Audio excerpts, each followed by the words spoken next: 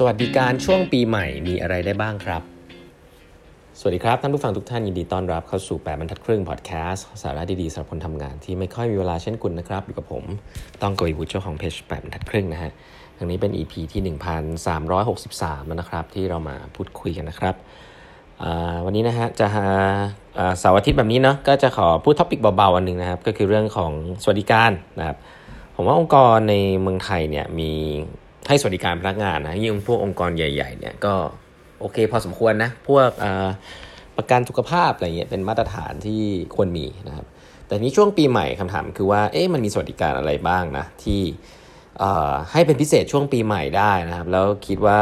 น่าจะผูกใจคนรุ่นใหม่นะ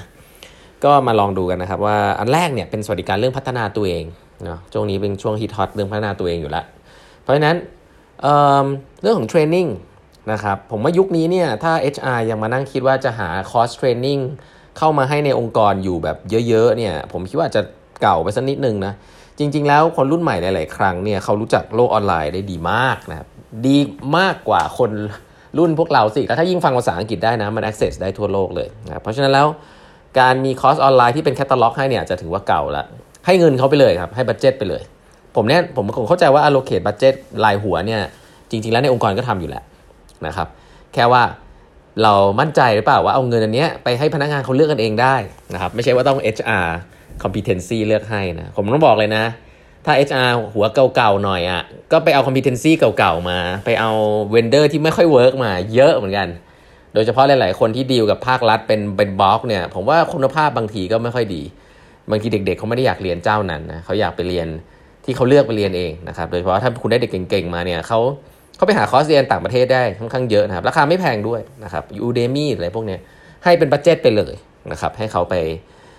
เขาเรียกว่าอะไรให้เขาไปซื้อกันเองแล้วก็ไว้ใจว่าเขาจะไปซื้อคอร์สที่มันดีเชื่อผมฮะ HR เลือกให้ส่วนใหญ่ไม่ค่อยดีหรอกอันนี้ผมบอกได้เลยนะครับก็มั่นใจให้เงิน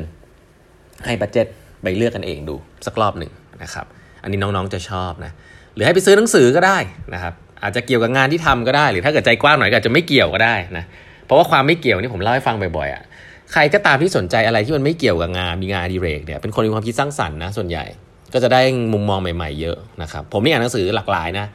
เพราะฉะนั้นการที่เราบอกว่างานหนังสืออันนี้ไม่เกี่ยวกับคอร์สเรียนนี้ไม่เกี่ยวกับงานอะไรอย่างเงี้ย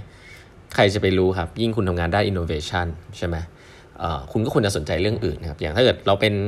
ผมยกตัวอย่างถ้าเราเป็นทำงานฝ่ายบุคคล HR เนี่ยคุณควรจะรู้เรื่อง data analytics นะอะไรเงี้ยเพราะว่าถ้าเกิดคุณเป็น HR ยุคนี้แล้วคุณทำ data ทำ Excel ทำ Tableau ไม่เป็นเนี่ยคุณสู้เขาไม่ได้แน่นอนนะครับเพราะฉะนั้นแล้วอะไรแบบนี้เป็นต้นเราต้องการคนแบบนี้ที่รู้ว่ามันมีสกิลอะไรที่discipline ของฉันในยุคหน้าเนี่ยจะต้องใช้นะครับเพราะฉะนั้นการให้สวัสดิการที่เป็นงบให้พนักงานไปซื้อคอร์สไปเรียนอะไรเองเนี่ยผมว่าก็ไม่ใหม่นะแต่ก็ผมว่าเมืองไทยก็ยังไม่ค่อยยังเห็นไม่เยอะค่อยเยอะเท่าไหร่นะครับก็ให้ไปเลยครับเป็นก้อนแล้วก็ให้เขาไปจัดการเอง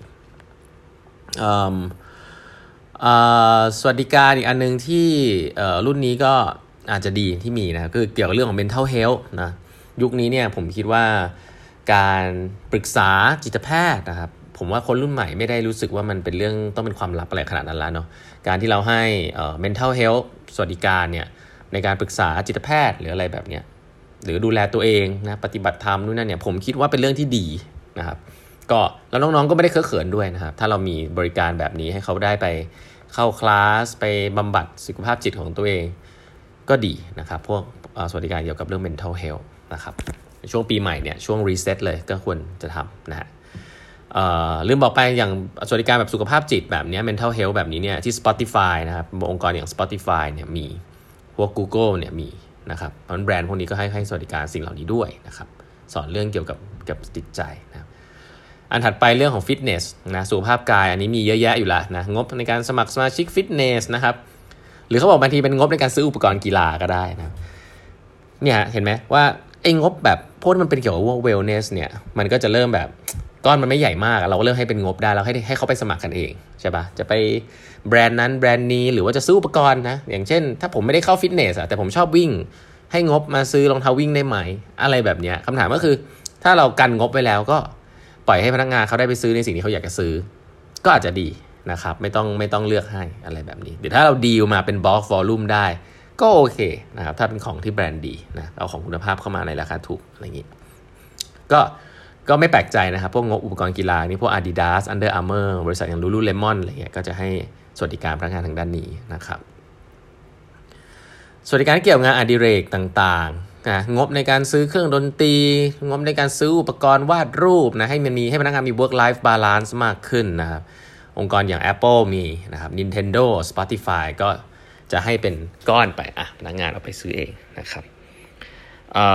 องค์กรอย่างพวก Netflix อะไรเงี้ย Disney อะไรเงี้ยก็แน่นอนก็มี subscription ให้พนักงานดู Netflix ดู Disney ได้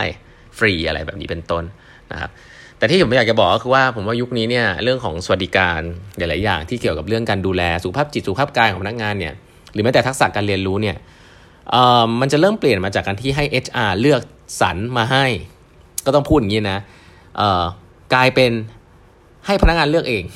นะครับโดยให้หมื่นไปเป็นก้อนเนาะทีนี้มันก็ขึ้นอยู่กับทัศนคติของการบริหารงานแล้วไว้ใจพนักงานเรามีพนักงานที่ดีที่รู้หรือเปล่าว่าตัวเองอยากจะเรียนอะไรแล้วดีกับงานตัวเองหรือว่าฉันเนี่ยนะเป็นหัวหน้าหรือเป็น HR ต้องเลือกให้นะครับส่วนตัวผมเนี่ย